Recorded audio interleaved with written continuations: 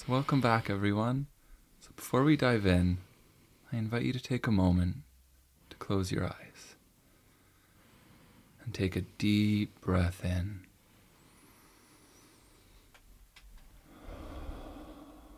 And then let it out. Take a few more of those real quick. Feel your feet on the ground. Feel the wind or the breeze, or even just the air against your skin. Take one more deep breath. In and out. And then slowly, slowly open your eyes. Look gently and softly and see anew.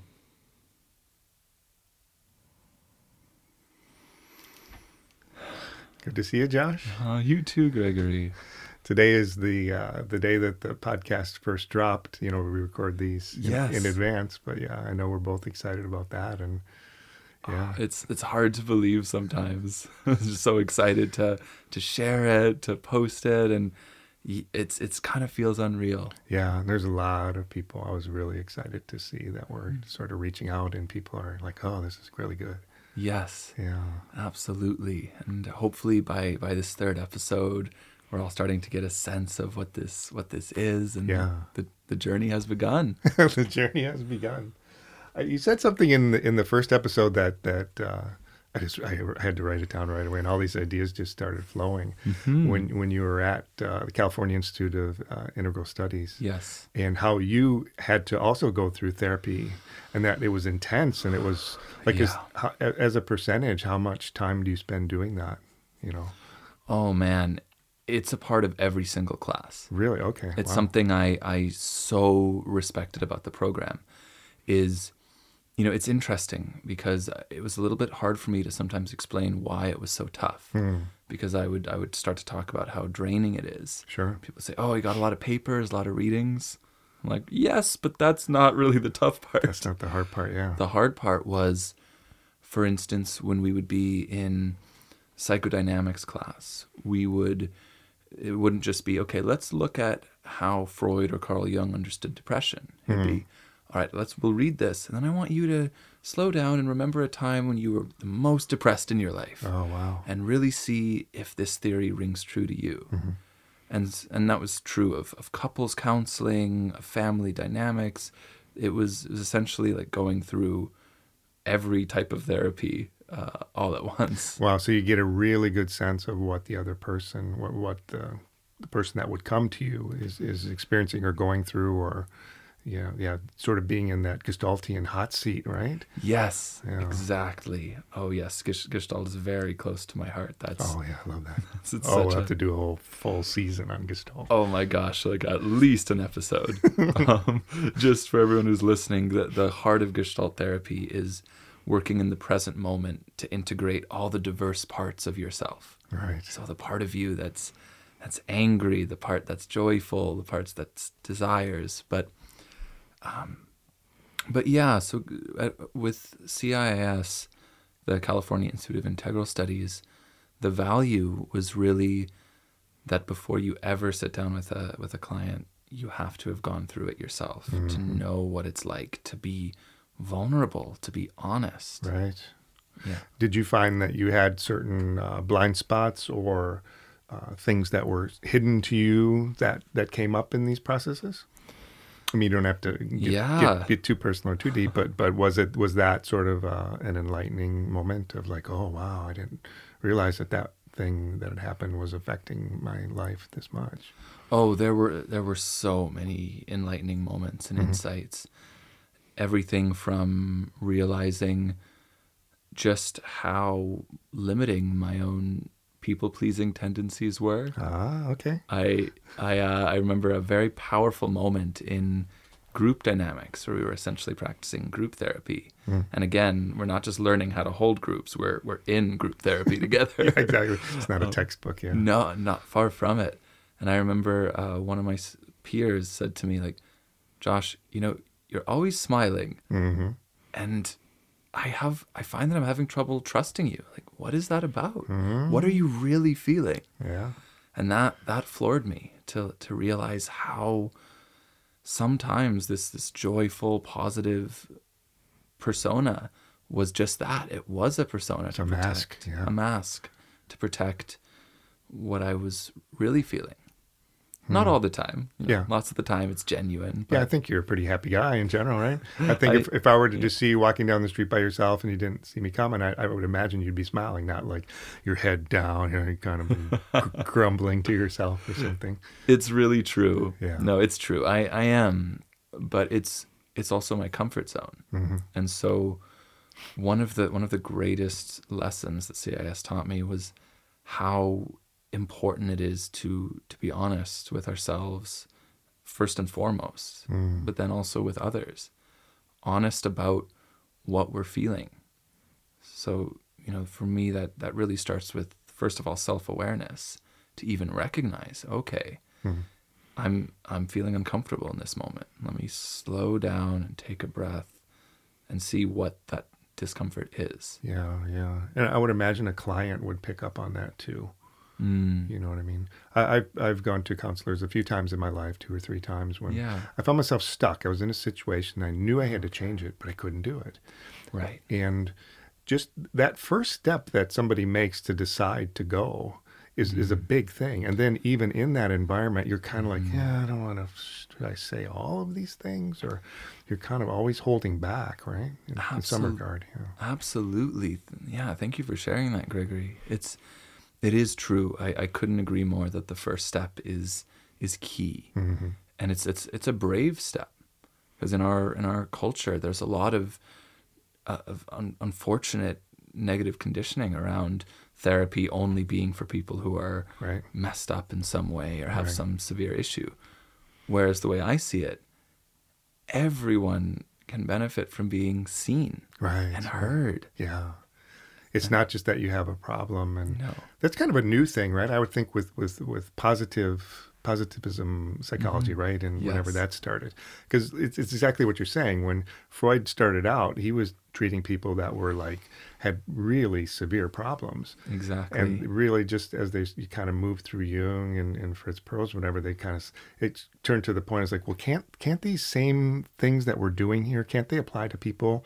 They're just kind of living a normal life. They're okay, but they want to elevate it and really take their life to a different level. Exactly. Yeah. Exactly. And I also want to name Carl Rogers, who founded humanistic psychology. There you go. Because one of his beautiful beliefs is he believed that we all have the potential to thrive, sort of like Buddha nature. We all have the potential to awaken. Right. And so he believed that we're not violent or base at our core. Sure, we have those tendencies, but at our core we want to be open and alive and caring.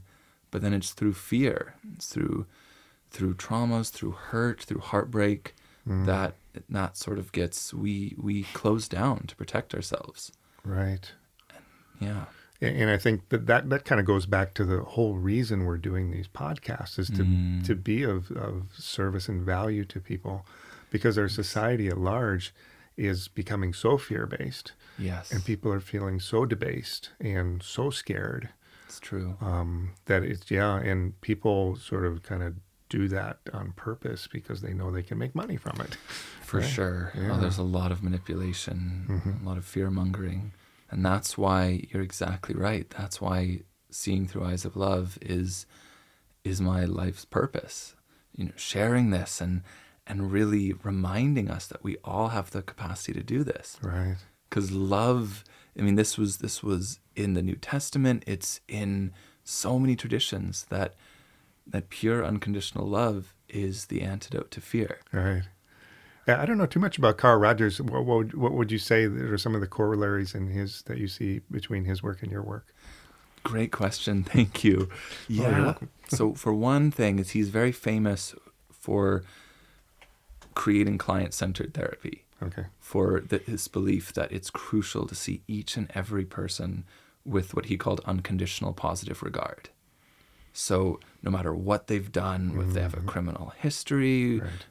no matter what they've been through, to see that at their core, they either are good or certainly have the potential to be kind and caring, and to respect their dignity as a human being. Right. And then he also believed, so there were 3 core tenets that Carl Rogers said that every therapist needs to have. One is to view their clients with unconditional positive regard. The second was to be authentic and to show up. So this really challenged Freud, who believed that therapists should be a blank slate. Right. No personality, that just to not get in the way of their client's process. But then you're sharing your heart with a wall, with a whiteboard. Right, yeah. Whereas Carl Rogers said, no, if you're asking your clients to be vulnerable, it's important for you to be real and, appropriately vulnerable as well. So this transparency, this unconditional positive regard, and then this openness and trust that through the process everyone can get to know themselves and can live a more engaged, full, and integrated life. Yeah, I like the positive regard thing because I think when we see somebody in the news who's done some heinous crime, Yes. you can easily correlate back, and it's often true that they had something similar that happened to them that traumatized them and caused them to do what it is that they did. Absolutely. I'm probably one of the few people out there who, we don't need to say his name, but the guy who's in the news every day, who was, formerly a leader of a country. Sure. I'm probably one of the few people that feels sorry for this guy because the whole world just kind of is against him to a very large degree. Right. And to know his background and the type of relationships that he had with his family and so on and so forth, it's like, I wouldn't want that for the world, Absolutely. Yeah. And I want to make an important distinction that having compassion for someone does not mean justifying or excusing their actions. Right. We can know that something's wrong. We can even, there can be punishments or certain measures to keep people safe. That's all crucial. Yeah. But we can at the same time see that, this person is hurting. Yeah. Underneath all this armor, there's a scared inner child that, Or it could even be something physical, like brain damage. Yes. There's a documentary, I can't remember the name of it right now, but I know the director, Alex Gibney. He makes tons of documentaries that are really awesome. But this woman, I think she was a psychiatrist. Okay. She had spent her whole life just sort of studying, violent criminals in their brains. And she discovered that, there is a definite correlation between certain ways that the brain is, the actual physical brain, not the mind, and the behaviors of these people. Absolutely. Yeah. Well, and it's true. There's so much research on neuroscience and the neurochemistry of the brain, which it's groundbreaking. Yeah, that's almost like where all the research is going. It's true. Yeah. And for me, this just proves something that many traditions have known for centuries, that the body, the heart, and the mind are interconnected. That yes, there is a physiological component to certain imbalances or very physical, measurable qualities. And then there's also that's the nature side, and there's also nurture elements of often abuse or neglect. Not in every case, but I would argue in most. Yeah. There was a study done maybe, 20 years ago or so, where they wanted to finally decide, is it nurture or nature? Right. And Once and for all. Yeah. The conclusion was it's 50-50.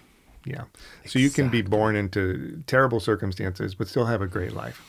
Viktor Frankl, right? Is someone a good example of that. So powerful. And vice versa, right? So, yeah. Absolutely. And Viktor Frankl's a huge inspiration of mine as well. Yeah. Man's Search for Meaning. The smallest book on your bookshelf, and it just is like this concentrated power.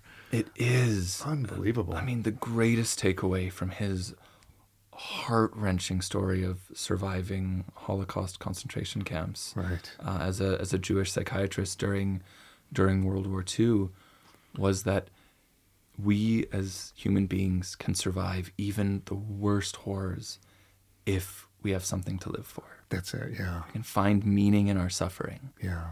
And I think that's just it. There's so many forms of meaning that we can find, but I think one that we all share is finding meaning in connection. Mm. And it goes back to what we were talking about. Just Interesting. giving others a chance and being open to connection. Yeah. I spent some time in the recent few years just really kind of by myself in minimal contact with friends. I wasn't completely isolated. Yeah. And coming out of that now in the last year or so, I know exactly what you mean. Like you really do need that. You can't. What have you noticed about the connection after coming out of that? I think I saw myself a little bit more accurately than I did before. Okay. Whereas otherwise, and then just all the judgments that I sort of had just kind of fell aside. And it's like, just enjoy the experience of having this connection and nothing more. Absolutely. Yeah. So not taking them for granted. Not taking it for granted and keeping that voice of that's always judging and that I think we all have. Yes. Just putting that aside. That's right. I think if you have a partner and you live together, you have a big family, your mind is always kind of, bouncing off other people. Mm-hmm. When you live by yourself, it's just you and your mind. Exactly. And now you're in the crucible, You said it. Yeah. You said it. I think that is one of the beautiful opportunities of this generally horrible pandemic, is this isolation, I believe, gave many of us, Ooh, you're right. Well, an opportunity to reflect. Another way to say it is it forced us to reflect. Yeah. But to self-reflect. And that I think is really the key, is if we're going to be open to contact and connection with others, we have to start with ourselves. There has to be a certain degree of self-understanding, self-awareness, and self-acceptance. Mm-hmm. Yeah, and where's the balance too? Like for me, I've worked at home for years and years. Yeah. And so for me, there was very little change when the pandemic hit. And so it was interesting to watch sort of people that I knew and people in the media and so on kind of freaking out, like, oh, we're going to learn how to do sourdough breaking, bread baking and so on and so forth. And then by like the second week, they can't take it anymore. Yeah. So I think when you come face to face with your mind like that, it's like, ugh. Absolutely. I mean, there's two things come to mind immediately as you say that.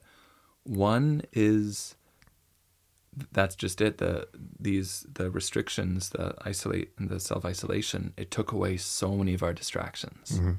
And this is one thing. I think our society is largely built around distracting us. Yeah. And it's okay, but I think there's all the difference in the world between going to a concert with your heart open, to share in this communal experience, to revel in the artist, versus compulsively going to concerts as a way to avoid yourself. And to take in all that stimulus. All the lights and the noise, yes. Yeah. Have you ever been to Las Vegas? I can't say I have. Oh, I've lived so close there, but somehow, no. It is the ultimate in just nonstop overstimulation. Yeah. And I bet you there's some studies that they've done when to look at people's nervous systems. Oh, for sure. When they come out of there, because they just jack. You can't even walk into your hotel room without like the lights turning on automatically, and there's a greeting, and then the shades come up and blah, blah, blah, and some music plays. It's like, I mean, I can see the appeal, but to me that sounds horrible. Yeah. As a highly sensitive person who tends to be overstimulated all the time. Yeah. Oof. How do you do with social media and stuff like that? I know we're on Facebook and Instagram and stuff like that. Are you pretty much off it as much as you can possibly be, or? Moderation is my sort of the key for me. I tend to find it more overwhelming than comforting. I mean, of course I scroll sometimes for sure when I'm exhausted and avoiding doing my work. But yeah, I find that I tend to try to just post what's meaningful to me. There you go. Yeah, I got off Facebook and Twitter earlier this year. Twitter was the best thing to get off. Yeah. But you kind of lose contact with some friends, but it also sort of makes you take a little bit of extra effort to reach out to somebody that's maybe distant. But I think podcasts are okay to listen to. I mean, you should really listen to those as much as you can. Oh, absolutely. But truly, this is, I think, the pace, the quality of our conversations. Yeah.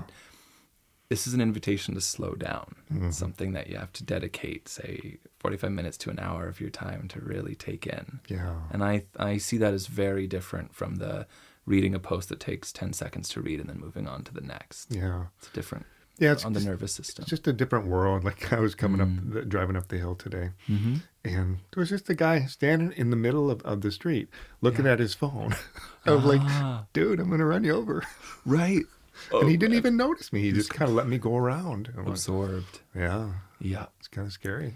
It is, and I think one of the positive qualities of social media is we've been able to connect virtually, especially when we were stuck in our apartments. Because one thing I want to circle back to is, yes, when we all had to self-isolate, there was the lack of distractions.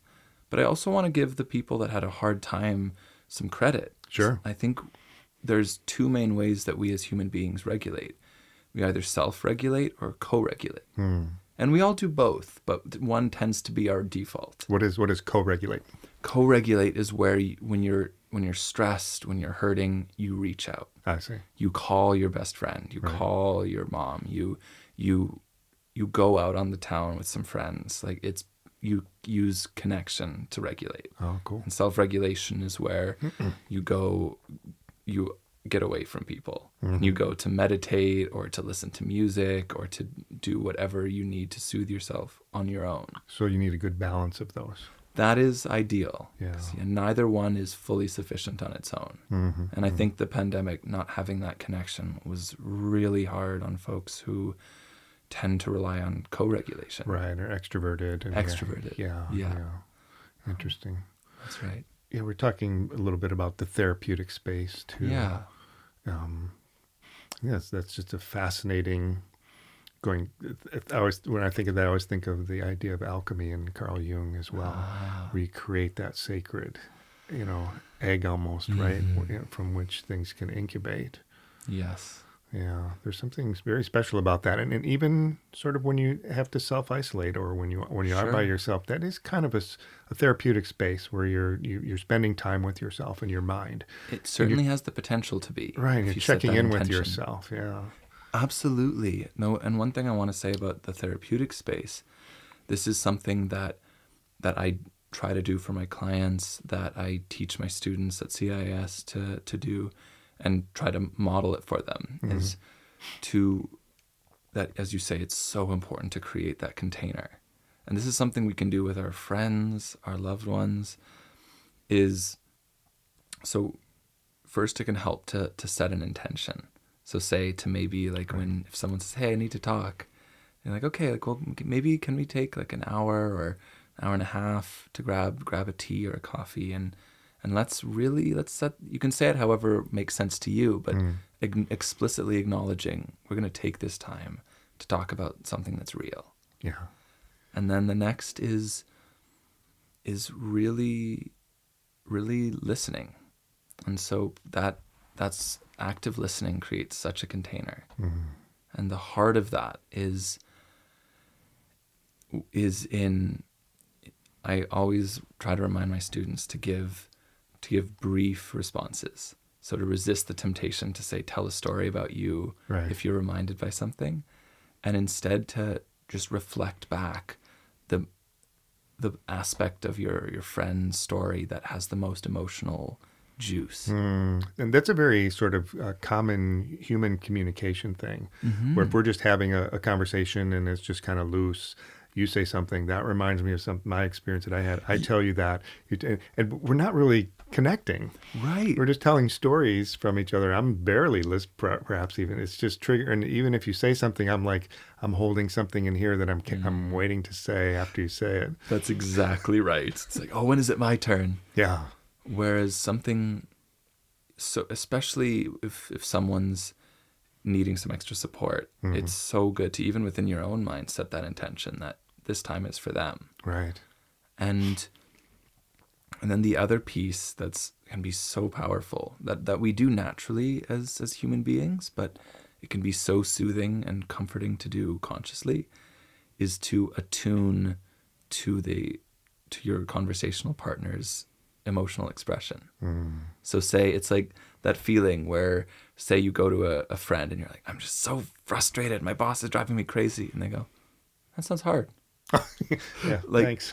it's like that monotone is, it's basically, even if they said the right thing, or like, oh wow, I'm sure your boss is very frustrating. It's you're not joining them. Whereas to you don't have to get as frustrated as they are, but to somewhat match your tone of voice. Like, man, that does sound frustrating. Oh, matching the tone of voice. Interesting. Yeah. Yeah. It non-verbally expresses like, I'm feeling this with you. You're not alone in this feeling. Yeah, let's go get him. Right? Yes, exactly. Or joy. Like, that's sharing someone's excitement. Like, that's wonderful. Yeah, and if you can do that instead of talking about your own stuff, I think people really can appreciate that. Yes. Yeah. I found too that at a certain point, I was sort of recycling my stories, and I was getting tired of hearing them. Your myself. own stories. Yeah, so it's like that kind of forced me to be in the moment a lot more. It's like, I could tell you that story about this, but I've said it 100 times. I don't feel like repeating it. Yeah. You know, that's, I could never understand some of these bands and other people that are in the entertainment world, and they go out every night for 40 years and play the same 10 songs.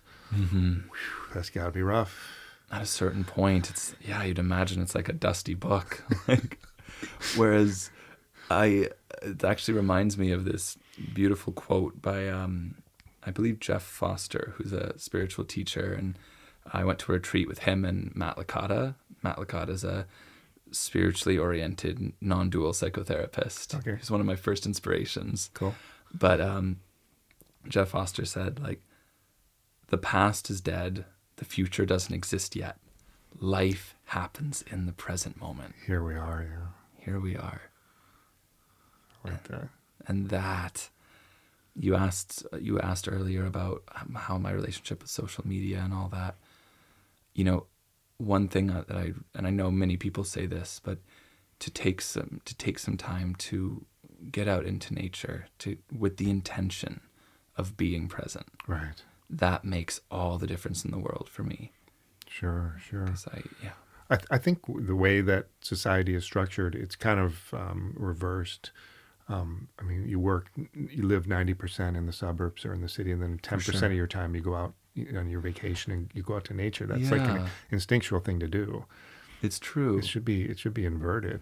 Absolutely. 90% of our time in nature. Yeah, and then 10% of the time, I need to go in the city and buy some underwear and some socks and some whatever it is. That's certainly the life that I've chosen. Living here on the living island. on Salt Spring Island, yes. They used to be, like in the pharmacy, you used to be able to go down and they used to have socks and other choices, God, and not so right. much anymore. Yeah, no, it's true. You have to go buy the expensive tourist ones from Moat's Clothing. I know, it's like $26 for a pair of But it socks. says Salt Spring on them. Yeah, exactly. But but I will say, like, even if you are living in the city, or because we do have to navigate the reality that, there are these external pressures. Yeah. And even with all my intentions to be present and embodied, I spend hours every day on my computer with Zoom sessions with my virtual clients, catching up on emails. And so I just recently went on a 5-day backpacking trip with my dear friend, the Juan de Fuca Trail. And what I can really say is it's so powerful to at least give yourself a little bit of time, maybe even 2 days. Mm-hmm. Because usually for my friend and I, it would take us about one full day to let all the recycled thoughts, the monkey mind, quiet down. At least, yeah. At least. Yeah. But it builds. That muscle does build. This time we've been doing this every year for at least 5 or 6 years now. And this time we set such a clear intention. We built up to it. And we found that within 5 minutes of being on the trail, we were already dropping. 5 minutes, that's good. I was lucky, but it's doable. I think we mentioned this in another episode too, just the intention is so important.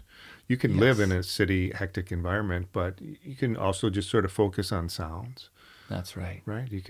There's always something beautiful to be seen, you know? Absolutely. And making that intention conscious. Yeah. Like, I want to take in some beautiful sights on my drive to work today. That's what I'm going to do today. And the intention, there's something about the brain too, the way the brain works. I had heard this, I think it was from Tony Robbins or someone like that. He was saying, he said, just before you head out the door, just like have nothing but loving thoughts towards yourself, towards the world, towards everything, and walk outside.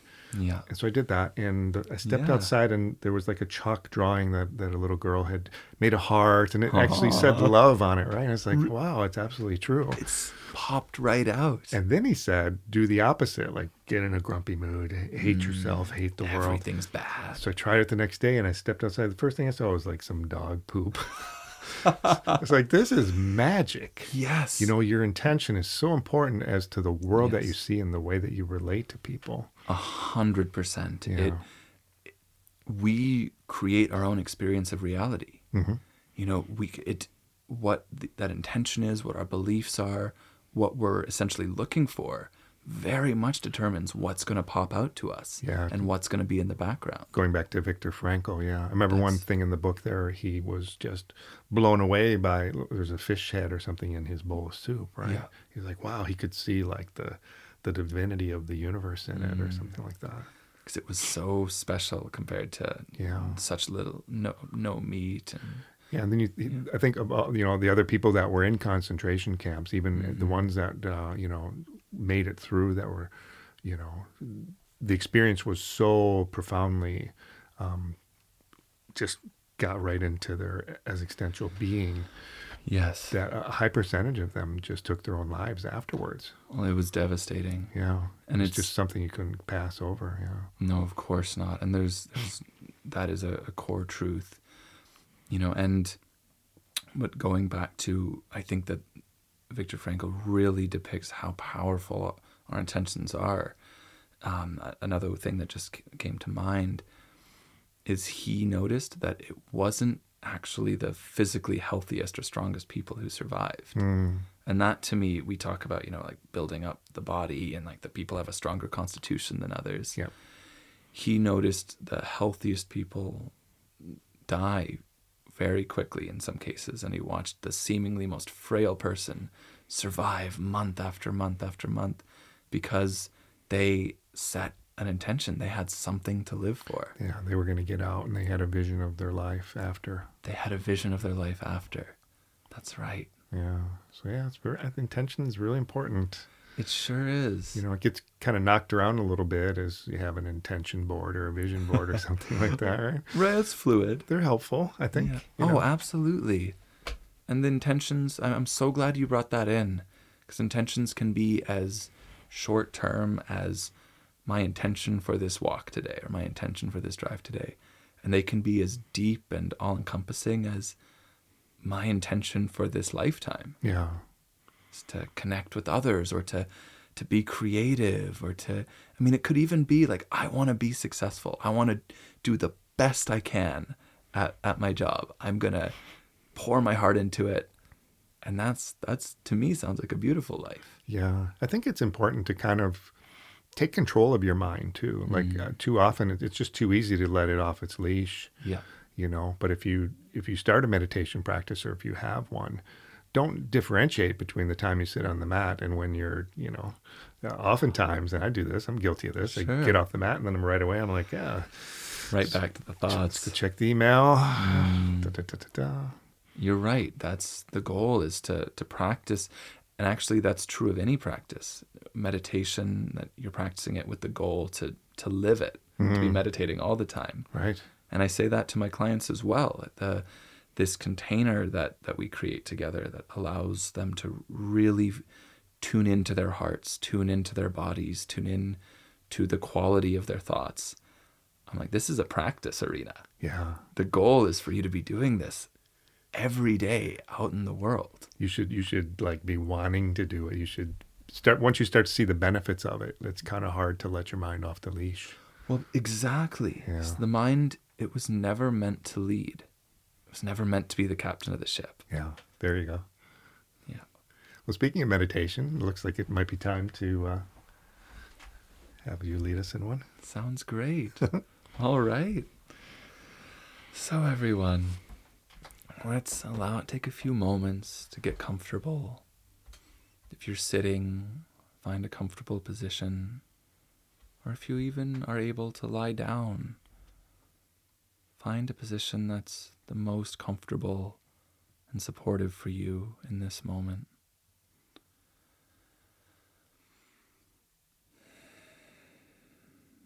And once you're there, begin to deepen your breathing just a little bit.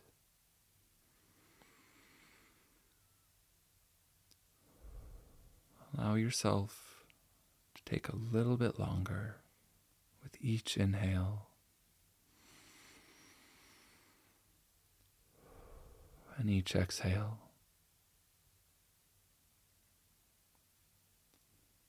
And start to connect to this present moment.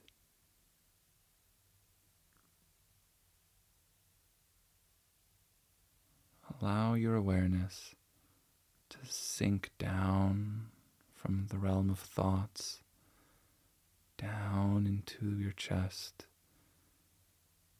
Fill your heart with your next breath.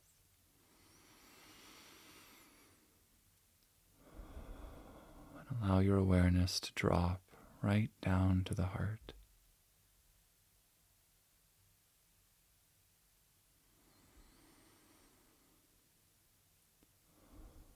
With your next breath, gently bring your awareness to your core, the center of gravity of your body. Could be your belly, could be your sternum. And breathe into your core.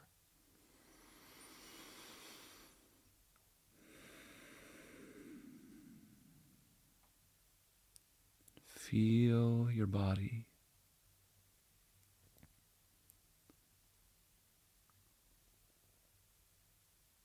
And notice how it feels to be alive in this moment.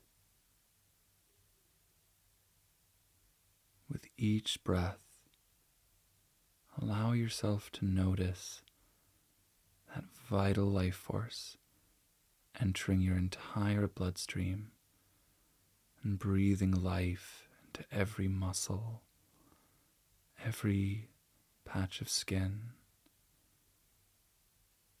every neuron, every limb.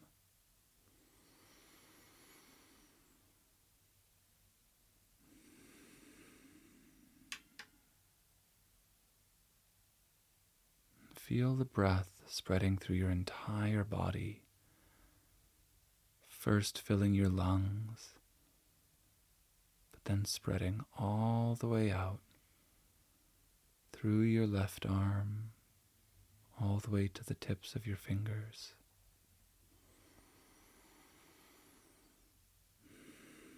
Through your right arm, all the way to the tips of your fingers.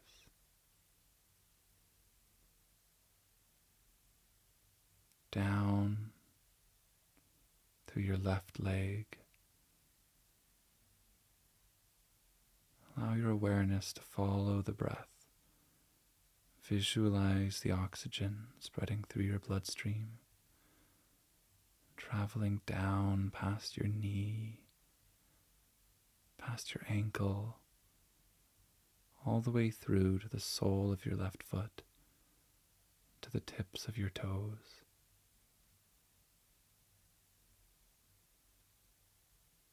And now feel the breath spreading down your right leg, all the way down past your hip, past your knee, all the way down to the sole of your right foot and the tips of your toes.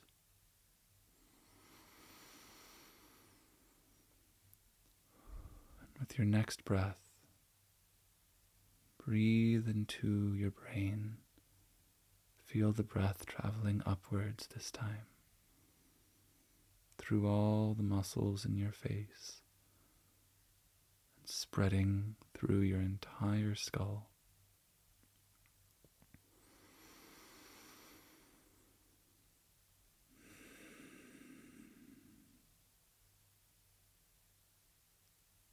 And now, with your next breath, allow your awareness to zoom out and to fill your entire body at the same time, from the crown of your head to the soles of your feet.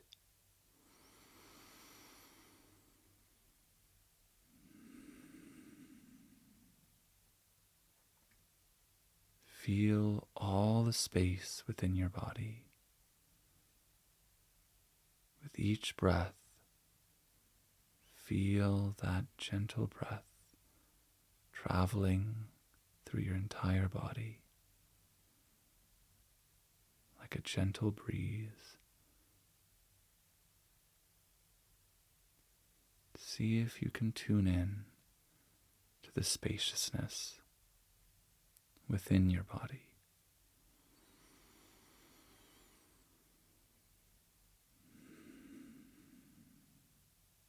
And now, with your eyes still closed, begin to shift your awareness to the space around your body. Allow your field of awareness to expand beyond the borders of your skin. First, notice the space above you. Allow your awareness to stretch up above your head, to reach for the sky.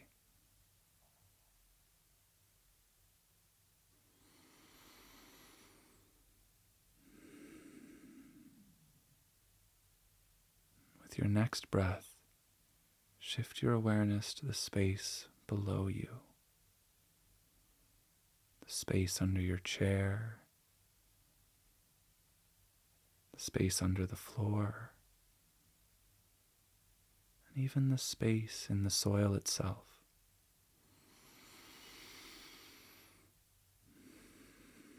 Allow your awareness to stretch down into the earth, to pass over roots and all the life under sweet Mother Earth's soil. Allow your awareness to stretch towards the core of the earth.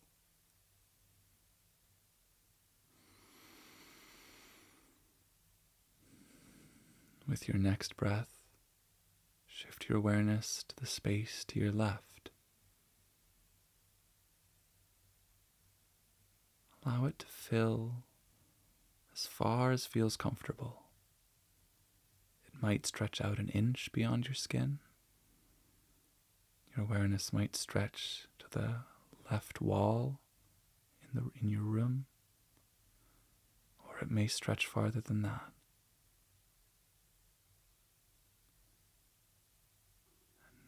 With your next breath, shift your awareness to the space to your right. Allow your field of awareness to expand and stretch to the right.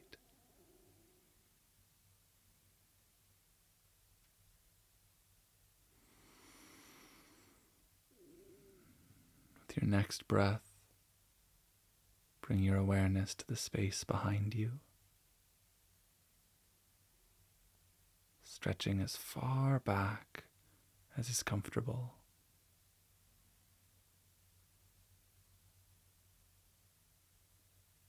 And finally, let's complete the sphere by stretching your awareness out in front of you.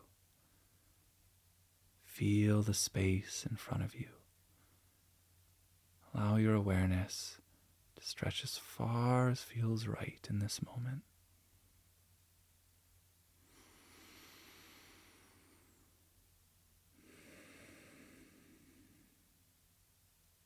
finally, allow yourself to notice the space all around you, above and below, to the left and to the right, to the back and to the front. Let's take a few breaths, noticing the space,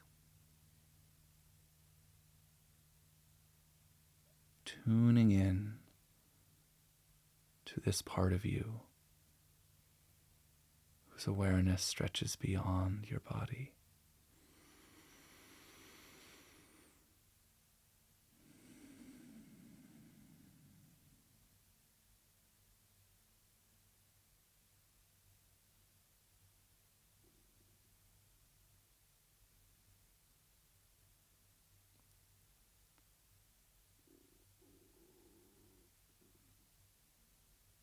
As the final piece of this meditation, check back in with the space inside your body.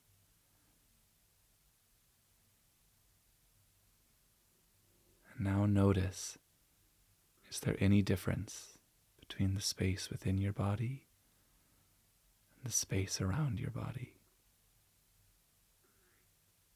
Can you find the barrier?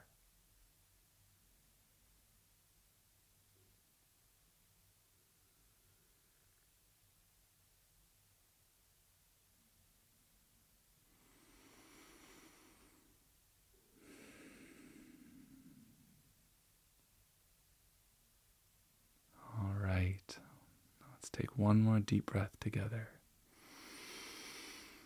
In and out. You might start to wiggle your fingers or toes. Bring your awareness back to the body.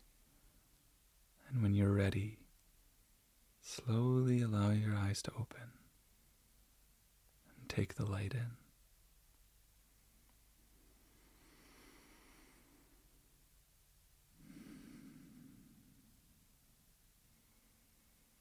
Thank you all.